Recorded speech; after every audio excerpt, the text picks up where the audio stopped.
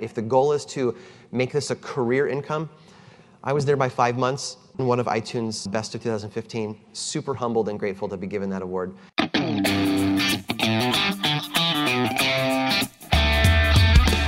Did you miss me? It's been a while since the last episode of the Podcast Movement Sessions podcast, but we are back with great insights from that fellow, Aaron Mahnke. Aaron is the host and creator of the Lore podcast, one of iTunes' best for 2015 and 2016, actually. It's about to be a major TV series from Amazon Prime and the producers behind The Walking Dead. And Aaron is going to become a name that everyone knows, not just us podcasters. But he's also a great example of how creating quality content can be a business all on its own. Aaron was a keynote speaker at Podcast Movement 2016 in Chicago, and he's joining us again this summer in Anaheim to share more of his story and success. But today, we're going to get some of the best parts of his talk from last year, as well as some insight into what life is like as a full-time podcaster and writer. No matter what label you wear or how your podcast fits into your life and business, Podcast Movement is the place for you. Join 2,000 or so of your podcasting pals as we learn about content creation, audio quality, editing and outsourcing, promotion, sponsorships, and everything in between. August 23rd through the 25th in Anaheim, California. Visit podcastmovement.com for more info, including how to take advantage of the payment plan and secure your ticket with just a little cash today. Okay, it's time for a confession. I've been listening to Aaron Mahnke's Lore for a little over 2 years now. It's a masterpiece of storytelling every 2 weeks, more often around Halloween, and it's one of my must-listens every time it comes out. But since March, I've been working entirely from my home, and most often alone in my home. So, frankly, Aaron is just too darn scary to listen to by myself. I realized that I had only been listening to Lore on my commutes in the car between home and the office or while I was waiting to pick up the kids. Now, with no commute, I've got 3 episodes waiting on me because I can't listen without getting a bad case of the heebie-jeebies. They tried to help, but in the end, they did more harm than good. And while most of the people who suffered through that pain are long gone, the after effects remain. And the stories they tell are horrifying. I'm Aaron Mahnke, and this is Lore. As scary as his podcast might be, Aaron Mahnke couldn't be a nicer guy in person. He's one of the great examples of some of my podcasting heroes that I've gotten to meet personally and actually build relationships with through the Podcast Movement conferences. Whether it's a handshake and a selfie in passing, getting to ask your personal question in the hallways in between keynote speeches, or whether it's just getting great information like what you're about to hear from Aaron, Podcast Movement is an amazing experience. I'm Joel Sharpton, and this is the Podcast Movement Sessions podcast. So I did this thing last year. I got to month 5. I was supporting myself through podcasting and getting sponsors and growing the income. And I thought, 2016 is coming up. What I want to do, I want to see if I can sell all of my 2016 spots before the year starts. And so I did the math. I do 3 sponsor spots per episode. They're all post-roll at the end. I dictated the terms and said, I'm not doing mid-roll, I'm not doing pre-roll. And then I do every other week. So 26 episodes times 3, 78 spots. So I had 78 ad spots to sell, and I sold them out in 2 weeks. It was crazy. And what this did for me is it let me look at 2016 and say, I'm not gonna have to worry. This is my job now. This is my job. And now I can focus on the little things. I can tweak these levers. I can try this. I can do that. It bought me freedom. And then in April, we were able to go public. By month 6, actually, I had multiple TV offers on my desk. I was looking at about 24 different production companies that wanted to work with me because they thought that Lore was just this great intellectual property that could become something bigger on a screen. So I worked with a couple production companies throughout the months of the autumn and into the spring, and we were finally able to go public in April with the fact that there's 2 production companies. One is called Propagate. They're also responsible for, recently announced the first original content from Apple, actually. that's in development, and they're the forces behind that. And then Valhalla is another company. They happen to make this little tiny show that nobody's ever heard of called The Walking Dead. And Gail Ann Hurd, who's the president and the head of the company there, she's a legend in the entertainment industry, probably one of the most powerful women in the industry, and I'm in fantastic hands. So all of that to say, this has been fun. It's been a lot of fun.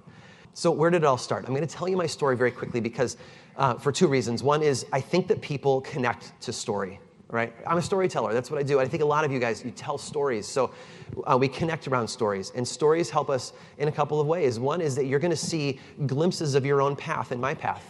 And that's really encouraging when you can see that, wow, I've gone through that too, or I've experienced that challenge as well. That's powerful. And then at the same time, you can look at where I've gone and say, I have hope. I have a possibility here. There's encouragement in this. I was a freelance designer for about 8.5 years. I worked for myself from home. So in the grand scheme of things, I wasn't in cubicle land. I wasn't commuting an hour each way to work. My commute was up a flight of stairs to the 3rd floor. But I was working for myself, and it's a grind. Are there any freelancers here in the room? Oh man, you know that grind, right? You work your tail off all month long to pay the bills, and then at the end of the month you do, and then your bank account's empty, and you have to start over. And I did that for 8.5 months. And while I was doing design work, I was writing. I've been interested in writing since, I don't know, maybe 10 years old, 5th grade or so, always on the weird side of stories. I started writing novels a few years ago and self-publishing them. So the cool thing about self-publishing is you have complete control over your content. Who gets it and how much you charge and your royalties, your income possibilities are limitless, but you're also solely responsible for marketing your stuff. And I was not good at marketing, and I did not have a platform. I had an email list of 66 people. So when I emailed them and said, I've got a new book out, and that happened once a year, maybe half of those people would buy a book. $3 a pop, 30 people buying, do the math. I'm not supporting myself through the writing. So I came to a conclusion that I either needed to seriously up that game or quit, just give up writing, something that I had done for 30 years. So I decided to give away a PDF to people to sign up for my list. I wrote this thing called My 5 Favorite New England Myths. And I wrote 4 of the 5 of them, just non-fiction, historical details of weird, creepy stories from New England, which is where I live. And I wrote 4 of them, and I realized it was so long that I wouldn't have time to sit down and read it myself. And I just didn't think it was a valuable giveaway for somebody to give me their email address. So I literally dragged it over to the trash can. And then I stopped, and I thought, I listen to a lot of audiobooks. I'm an Audible fan. I love Audible, and I'm constantly digesting audiobooks that way. Maybe I could record these things in an audio format. Just put the MP3s in a zip file, and that's what people would get if they signed up for my newsletter. So I recorded one of them. And like a bad photo, and you jump into Instagram and you throw a filter on it and it looks good, the audio quality was horrible. My office is horsehair plaster walls and hardwood floor, and there's nothing acoustically treated about it. So I put some music in the background because it helped. And I sent it to a friend, and I said, all right, I'm going to give these away. This is the first one. What do you think? And he said, don't do it. This is a podcast. I said, no, it's not a podcast. A podcast is like 2 people talking about an iPhone update, right? As a guy who listens to quite a few shows that are 2 guys talking about iPhone updates, I absolutely understood what Aaron was trying to say there. But I also come from the radio world. I had been in the radio business for more than a decade before I started podcasting. So for me, the barriers to entry didn't seem that high. I asked Aaron why he was so surprised by the suggestion that this audio recording should be a podcast. Well, at the risk of offending people that I know in the podcast community, I'm going to give you an answer that's not meant to be offensive, so don't take it that way. It's just an illustration of my ignorance at the time. See, I think for a very long time, podcasting was a heavily tech-oriented medium, probably due to the fact that it was a thing that was mostly enjoyed by tech-savvy people. RSS feeds aren't really simple, as their name would imply. Mere mortals don't understand that stuff. My mom doesn't understand that stuff. And some of the oldest podcast networks that are out there today are tech-oriented. So when it was suggested to me by a friend that I release this thing that eventually became Lore as a podcast, my first thought was, no way. And of course, podcasting has really grown into a powerful storytelling platform. And that's something I'm thankful for. It's given Lore a home. It's perfect for my goal, which is to tell great stories. basically that first thing that I wrote and that first one that I recorded was episode 1. I just put it out there. In 2 days, I branded it, I built the website, I figured out how to get stuff into iTunes, I found a hosting provider through Libsyn. Like, I did all that in just crash course 2 days, learned everything I could, and I put it up. It was an accident. Lore was an accident, all right? But it was an accident that came at the right time. It came when I needed it. My income from my design business was going down. I wasn't selling books. I was making $5 a month selling paperbacks and ebooks. $5 a month. And you're not going to support your business doing that. So this came at a really good time for me. I needed this. And maybe that was the driving force behind what I've pushed myself to achieve. Maybe because I looked at this and I said, I have something here, something that I could actually turn into a job if I'm careful, if I work really hard, if I make smart decisions. And so that's where I was at the beginning of March last year. So I say all of that to ask you this question that I just want you to keep on your mind the rest of the morning. What's your goal? What's your business goal for your podcast? What is your financial goal? What's your aim here? Why are you doing the show? Other than passion, other than that you love the topic, other than you're an expert in the field, why are you doing the podcast? Just answer that silently in your head, file it away, and hold on to that. So if you're here, you're in two camps, one of two camps. Either your show is hobby effort, okay? And that's what I mean by that is it just takes you a couple hours a week, 2-3 hours a week. There's also full-time effort podcasts. And maybe you have a show like this. It takes you 20, 30, 40 hours a week to put it out the door. And if you're working a full-time job and doing that, you probably don't sleep much, and you're probably going crazy. And Lore, for me, was in this camp. Lore takes about 30 to 40 hours to make one episode. I made this conscious decision early on that I'll just do them every other week because otherwise I'll go insane. But I also had a full-time job trying to do design work. So we're all in the same boat, where you get to the place where you say, I can only do this for so long. Either Lore has to go out the window or my job has to go. And I thankfully got to make the good leap, which was nice. So monetizing. This is how I make my money, okay? So I want you to hear a few things. This isn't the end-all, be-all list of all ways that you can make money, but it's how I make my money. The second thing that you need to understand is that I'm going to give you some options, and it's not about picking your favorite. The key here is many streams make a river. A big river like the Mississippi is big because it has rivers flowing in from all different areas, and those rivers have streams flowing into them. The idea here is to grab a little bit of money a month from this and a little bit of money a month from this, right? And you build all those pieces together. It's like stacking boxes so that you can climb out a window. One of those boxes that Aaron has started to stack recently is the Lore television show. Now brought to you by Amazon Studios, a full season has been ordered, and it'll be coming to the Amazon Prime streaming service sometime in mid-2017. It may be available even before we get to Anaheim. But I asked Aaron, what's it like juggling the production of the ongoing Lore podcast, the backbone of his whole business, and the new Shiny, the TV show? Oh, it's a challenge for sure, but the core is always about story. I'm telling a story no matter where I roam, whatever medium I'm using. So an audio podcast or video TV or future projects that are in the pipeline, all of it is about the same story. And so as long as I'm writing and I'm getting my production requirements done each week, I feel like I can maintain some sort of a balance. But I will be honest, I'm pretty much maxed out right now. I mean, the little things that I used to find time for, like fan emails and browsing the Lore Facebook page, all those things are sadly gone. I had to toss those seats out of the airplane a few months ago in order to stay in the air. Things have just gotten really busy. But this is one of those moments where busy is really, really good. And I'm glad that I get to do what I'm doing. So, sponsorships, right? This is the big one. It's the elephant in the room. Everybody talks about sponsorships. If you don't know how sponsorship works, you're probably in the very, very tiny minority. But let me tell you, it's basically like this. You have listeners, sponsors have money, and they're going to give you the money to access your listeners. That's pretty simple, actually. On a small technical side, they tend to pay by the 1,000 listeners, and we'll get more into that in a moment. So it works a little bit like this. First, you have to know how many downloads your show gets. The metric that I hear from almost everybody, and the metric that I use in my show, is how many downloads does one episode get in its first 30 days? And that's an easy thing to track. Just look at your episode stats and figure out how many downloads did that episode get in 30 days. One of the things that you have to keep in mind is that it's expensive for these companies to manage sponsorships. Think about somebody like Casper, giving out mattresses, sponsoring a ton of shows. They're really good at sponsoring, like being the first sponsor on a show. You'll often see a show that you love take on their first sponsor. I can almost put money on it that it's going to be Casper because they like to take risks and try those out. To sponsor 20 shows means that they have somebody in their company who has to receive invoices, they've got to handle the tax documents, they have to communicate with the hosts, they have to do all these things to make the sponsorships work right.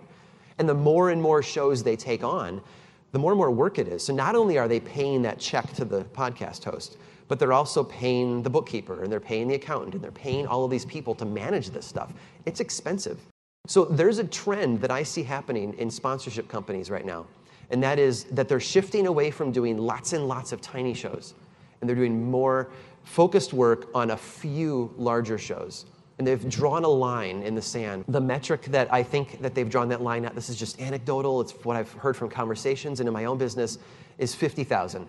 If that one episode gets 50,000 downloads in its first 30 days, you're in the right territory to reach out to sponsors and make it worth their time.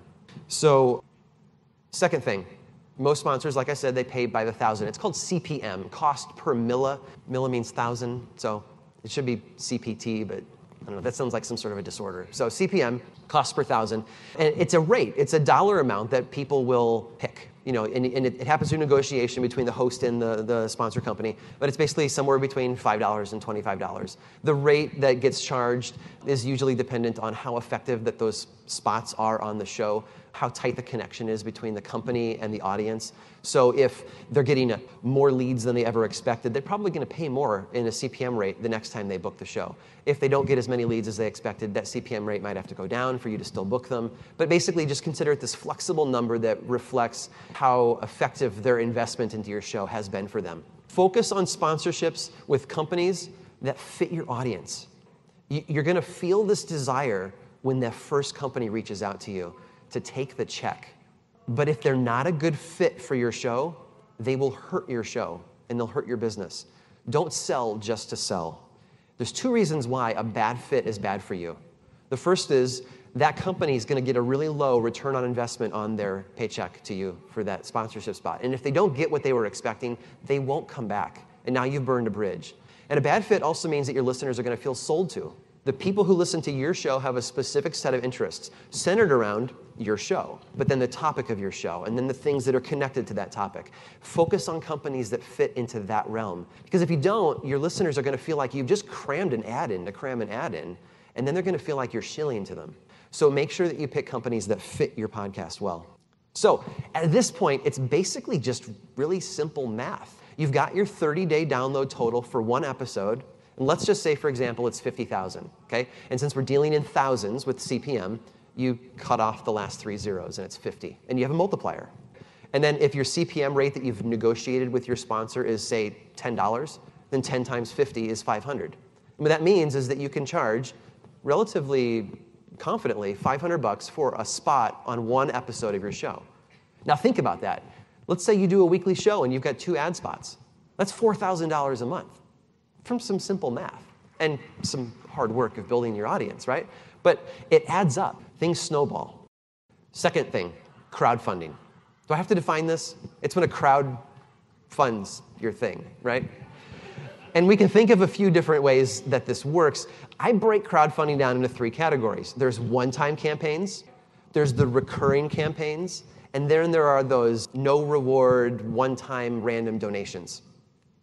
So one-time campaigns, you always think of the big dogs. Kickstarter, Indiegogo. There's other places, but these are the big names on the list.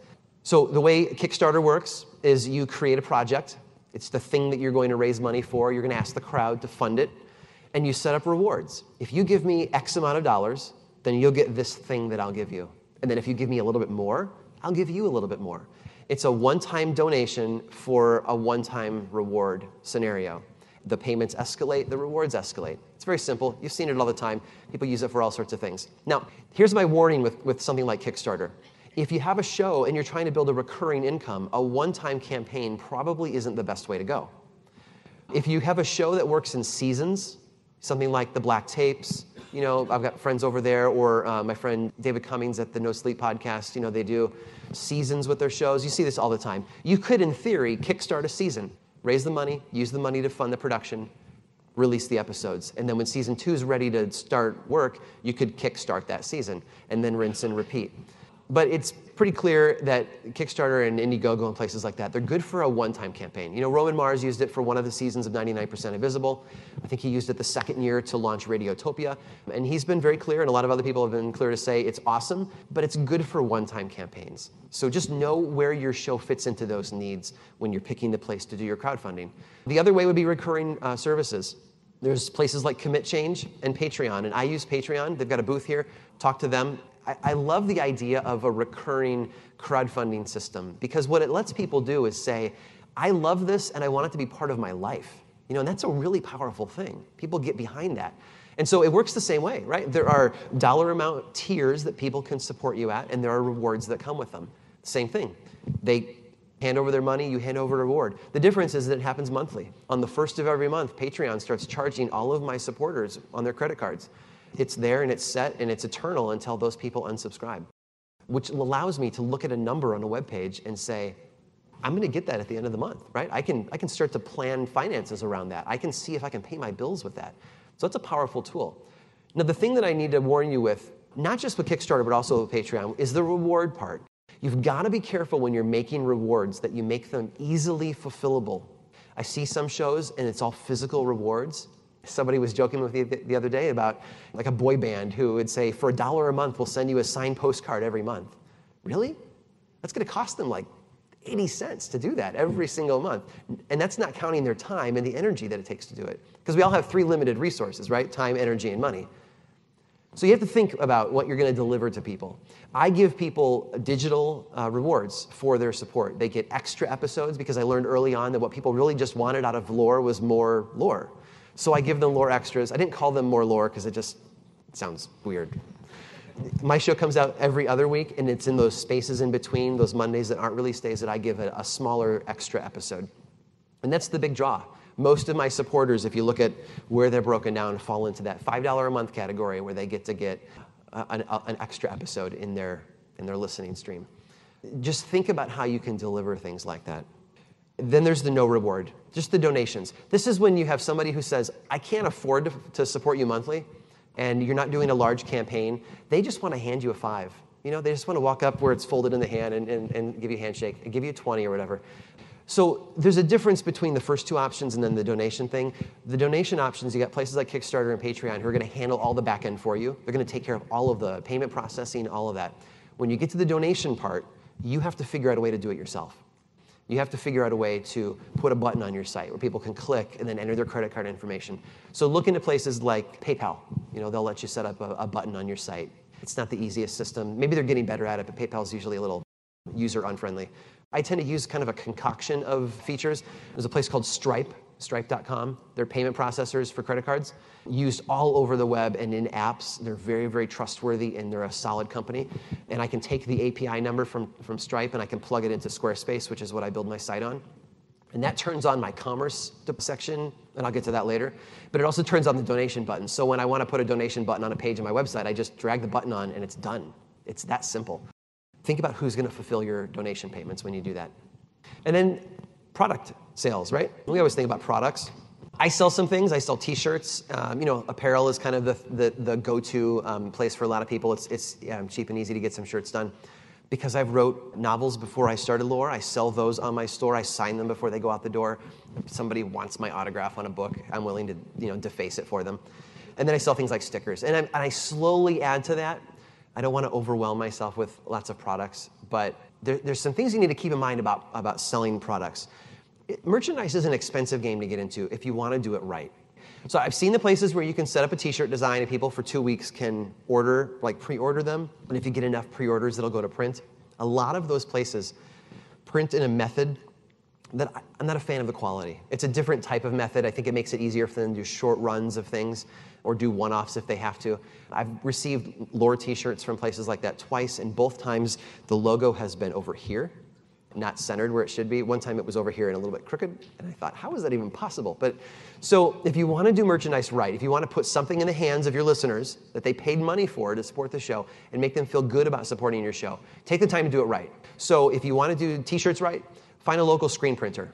But again, it's expensive to get into this game because if you decide that you want to do one design and you want to offer it in men's and women's sizes and you want to offer it in small, medium, large, extra large, and double XL, I get asked for larger sizes and I've been asked for extra small and I've limited it to 5. But that's 10 SKUs, right? That's 10 different shirts for the 2 genders.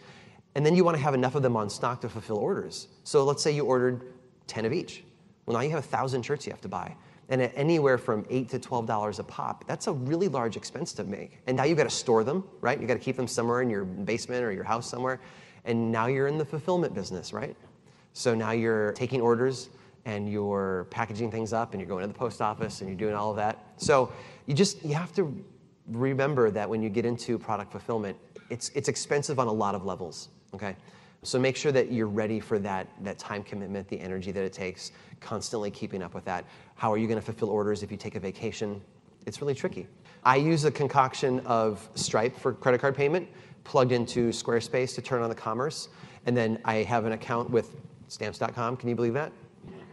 They're a fantastic supporter of my show. Stamps.com owns a website called ShipStation, which you basically connect the 2 of them, and then ShipStation connects to Squarespace. What it means is I don't have to let my helper log into my Squarespace site and access the commerce stuff, and then literally highlight and copy addresses out and paste them into Stamps.com, and then print on a paper label.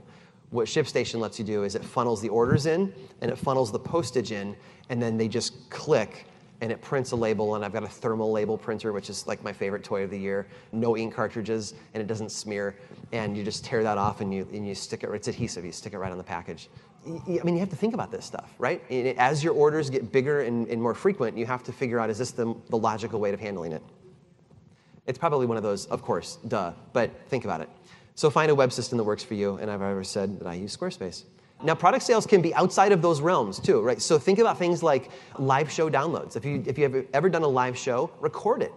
Record it, because fans have not been able to get to that show, and sell it for $1 or $2 on your website. I like Squarespace because it lets me sell physical but also digital goods, so I can kind of dabble in that. If your show has valuable transcripts, maybe it's in the answers that guests have provided on the show that you want people to be able to read or use a quote from, or maybe you pre-write your material like I do, because I write everything ahead and then I record my show. Maybe your transcripts are valuable and you could sell those. I use my transcripts as Patreon rewards, but they could very well be a 5-pack as a digital download PDF, and you can make them pretty. Hire a designer for a couple of hours to add some color and some nice layout or something. And then maybe you could even sell unreleased content that won't go into your RSS feed. You could actually just package it up and sell it on your store. So think outside the box. Think about other ways where you could sell something that might not mean that you have to spend an hour every night in your basement packing up cardboard boxes, right? And then there's this realm of premium content. Premium content is basically allowing people to access content that people can't get without paying for a username and password to access it. So you see this on membership sites and paid archives and things like that. It's a private, paid RSS feed. Some of the ways that I've seen this work, there's a show called Script Notes. 2 Hollywood screenwriters who talk about their craft. They interview other screenwriters. It's fantastic, and they've been doing it for about 5 years. So they have 250 episodes in their catalog. But they only have the last 20 of them available on iTunes. Similar to what This American Life does, but This American Life really, really limits that window of episodes available. So what they do is they say, you can listen to the most recent 20 here on our stream, but if you want the rest of them, they're in an archive, and you can pay us $4.99 a month. You'll probably blow through the whole archive in a month or 2, and then you'll stop subscribing, right? So it only costs you $10 to access everything else, but you've just supported the people who made that show.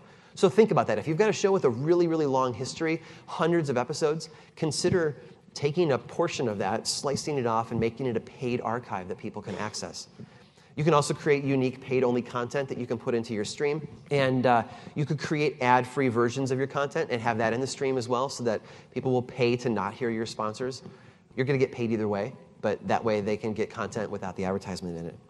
And there are solutions for this. Go talk to Libsyn right out the door. They've got a solution where you can have your normal stream, and then you can turn on a paid stream, and they'll handle everything for you. They'll handle all the payment transactions, the membership details, all of that. If somebody's payment bounces, they'll take care of that. If somebody is cranky because something didn't work right, they take care of that. It's super, super easy.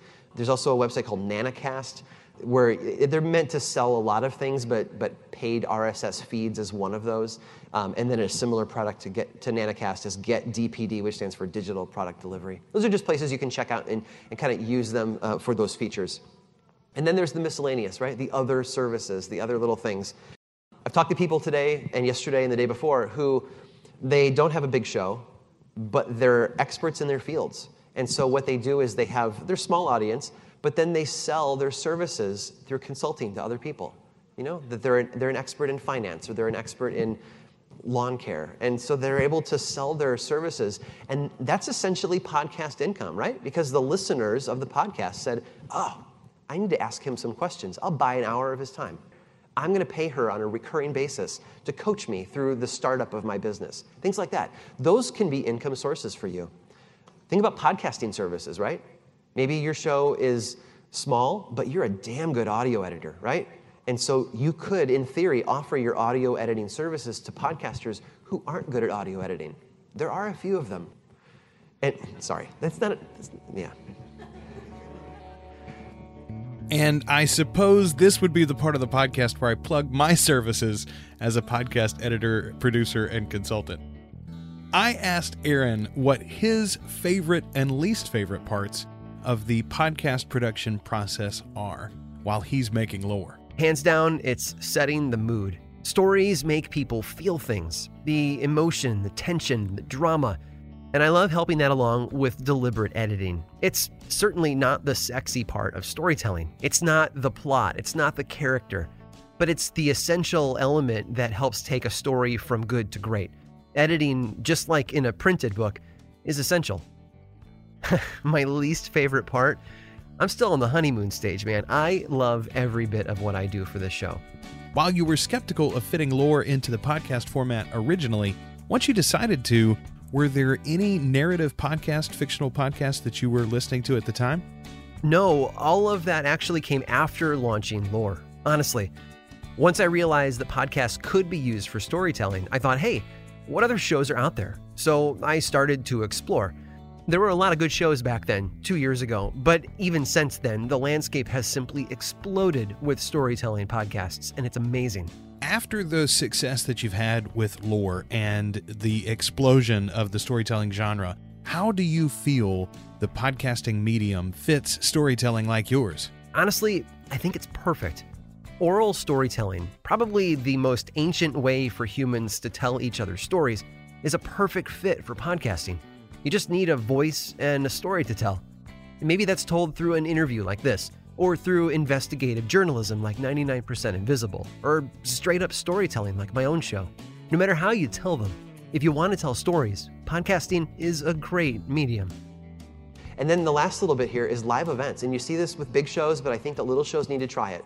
So I use Libsyn for my hosting. One of the cool things you can do with Libsyn is you can see the geographical area where your listeners are at. And so I can look at like my top 10 metropolitan listener bases. That's probably a really good tour list, isn't it?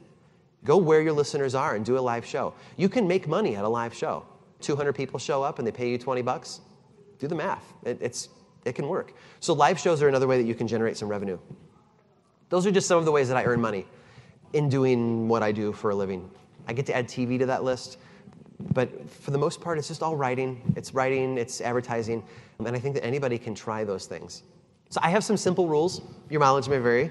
These are the mindsets that I try to maintain while I'm running my business. So as you're trying things, as you're dabbling, see if you can stick to these rules. Number one, diversify your efforts.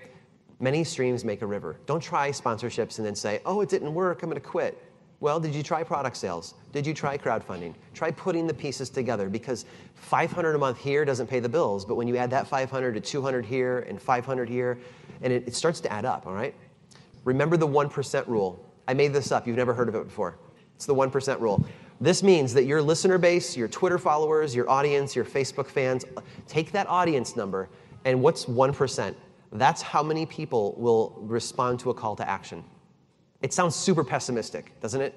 Super pessimistic. But I've got this rule in business, which is always assume that my expenses are going to be high and always assume that my income is going to be low, because it prevents me from overextending myself. And then when I overextend myself, I'm either in debt or I'm disappointed. So I follow the 1% rule.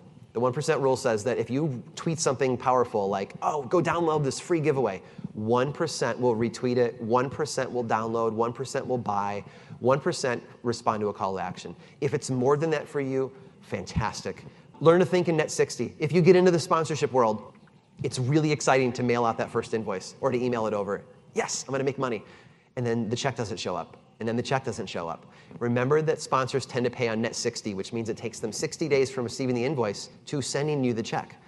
It varies from company to company, but for the most part, it's gonna take them about 2 months to get the check to you. I paid myself this month from ads that ran in April. It's crazy when you think about that. At the end of this month, I'll invoice all of my sponsors, and I won't see that money till September. But that's the way that you have to think. You have to, when you get into the sponsorship world, think of your income on a delay. And you might have to build a spreadsheet that tells you, okay, I invoiced it this month, but this is the month that I'm gonna get the check. So you can plan your finances. So just keep that in mind. Learn to love your stats. I'm obsessive about stats, but I think that if you run a business and if you have a podcast that you want to be your income source, you run a business.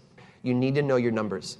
It's really nice when somebody emails and says, hey, I've got this company, I'd like to pay you money to be on your show, that you can respond intelligently and with the right numbers so that you can make the deal the right way. Remember how I said I pre-sold all of 2016 before the year started? That was a really cool thing, but it was also dumb. It was really stupid because my download numbers, that 30-day total, is twice what it was in November.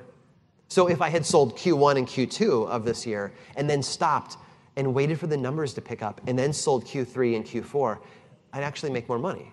So knowing what your number is, that 30-day download total, is helpful for pricing out your sponsorships the right way. I track a few things, my 30-day download total. I like to track, I get that this is a really weird problem, how many days to each million download mark? It's 13 for me right now. Every 13 days there's another million. I track how many downloads per month because I want to see, I'm looking for growth, right? I'm taking a pulse of my podcast. And what it lets you do is if you make a dramatic format change in your show, and you're paying attention to your stats, you will see the effects of that format change in your stats. It might go down, it might go up. If you're not looking at your stats, you're blind, right? You're not paying attention and you can't adjust. So I look at my numbers because it helps me be smart about the decisions that I make. Mind the taxes. Remember, if you go full-time freelancer, you are a self-employed person. No longer do you have a boss to pay half of your Social Security. 15.3% in the US is what you're gonna pay on your money as a payroll tax to Social Security. So you'll pay federal income tax and state income tax, and then 15.3% in Social Security tax. That means that figure out the money that you need to have in the bank account at the beginning of each month to pay your bills. Take that number and multiply it by about 1.75. And that's how much you should be invoicing out so that when you do get the money and you put a little here for federal and a little here for state and a little here for Social Security, you have left over the right amount. If you invoice out $4,000 because you need $4,000, you won't have $4,000. You'll have less. You need to invoice out $7,000 to have the $4,000 to spend. It's depressing, isn't it? When they take 40% of your pay, it's depressing. But you've got to plan ahead for it, okay? You don't want to get to the end of the year and realize, crap, I need to come up with $12,000 to pay my taxes. Nobody wants that. Keep costs low. This is connected to the taxes, and it's connected to all of it. If you're spending money on lots of things each month that you justify as business expenses, you'll have less to spend on your bills at the end of the month. Because again, this is about freedom and us paying our bills so that we can do this for a living. There's a lot of very tempting products. And what you want to do is pick and choose very, very carefully, because those $3 a month, $9 a month, whatever, they add up really fast. So just be careful. Be organized. And that applies to everything that I've said. Be organized with your sponsorship schedule because you don't want to make a mistake. You don't want to put the wrong sponsor in the episode this week. Be organized with your stats. Be organized with all of your record keeping in your business and your taxes and all of that. Just be organized. I'm an obsessive compulsive person. Not everybody is. Please, in this, try to be organized. And number 8, be consistent and be professional. And you might look at that one and say, what does that have anything to do with making money from podcasting? And I'll tell you. There's 2 ways that I think people need to be consistent and professional. Number 1, be consistent in your schedule. If you say your show comes out every week, put it out every week. Put on your big boy pants and be responsible. If your show is every other week, release it every other week. Don't miss the beat. Here's why. Your fans, they depend on that schedule. They set their life's clock to your schedule. They know on the second Monday, they're going to get that episode from me. And they plan for it. It's queued up and ready to go on their commute. And if it's not there, they now have bad feelings about me. All right? And you do that enough, and people who listen to your show just stop listening. They'll hit the unsubscribe button. All right? And the other way that you need to be consistent and professional is in your quality, in your content. I mean, you can grow, you can improve, but don't be all over the board with it. Put out good, consistent, quality content. Because if they expect this from your show, and then the next week you deliver that, and then the week after that, it's a mix of the two, and they don't know what's going on, you've got 10 minutes of banter between people at the very top of the show before you ever get into a topic, like they don't know what to expect. They'll stop listening. And when you lose listeners, your CPM number goes down, right? The math gets hurt, and now you can charge less for your sponsorships. And now you might have to go get a day job. I think it's really important for people who have a podcast that they want to be a business to treat it like one. And that's my general rule for this. Treating your podcast like a full-time job is the best way to turn it into one. You get it? Treat it like it's a full-time job. It's the best way to turn it into one. And that is exactly what Aaron Mahnke did. Now, not all of us are going to be as successful as Lore and Aaron have been. Not all of us are going to have an Amazon TV show in our future, but Aaron does. I asked him how the Mahnke family was handling having a celeb podcaster in the house, or had they even noticed? Oh, I hate that word, man. Celebrity? I'm not sure about that. I mean, Chris Pratt, he is a celebrity. Harrison Ford, celebrity. Me, I basically stand in the equivalent of a blanket fort in my office and talk into a microphone. And I don't really know that there's anything glamorous about that. But my oldest, she's 8 years old. She loves to tell her friends at school that her daddy is famous. I'm using heavy air quotes there. Maybe someday I'll find the way to tell her and break her heart that I'm just a guy who talks into a microphone, and that's about it. But, as far as what it's done to my life, except for maybe the travel, they love this. I work for myself. I work from home, doing the thing that I've dreamt of doing for most of my life. It's a dream come true. And I don't know of a family out there that would have a problem with one of their own getting to do what they love to do for a living. And I'm grateful every single day that I get to do that. And I am very thankful to get to do this. I am really enjoying being your host and producer for the Podcast Movement Sessions podcast season 2. And folks, we've got so much more to announce in the coming weeks. Next episode, we're going to be focusing on the Podcast Hall of Fame and the new inductees for 2017. But talking about folks who speak into a microphone, there's a lot of names already announced at podcastmovement.com to join Aaron Mahnke at Podcast Movement 2017 in Anaheim. Folks like Dan Carlin from the Hardcore History Podcast, Chuck Bryant with Stuff You Should Know, Cliff Ravenscraft, Jesse Thorne from the Max Fun Network, Grammar Girl, Mignon Fogarty, and me. Yeah, that's right. I'm going to be speaking at Podcast Movement 2017 as well. I'll tell you about my session next week on the Podcast Movement Sessions podcast. We'll have more announcements for you next week. My thanks to Aaron Mahnke for this week's episode. Until next time, I'm Joel Sharpton, and this has been the Podcast Movement Sessions.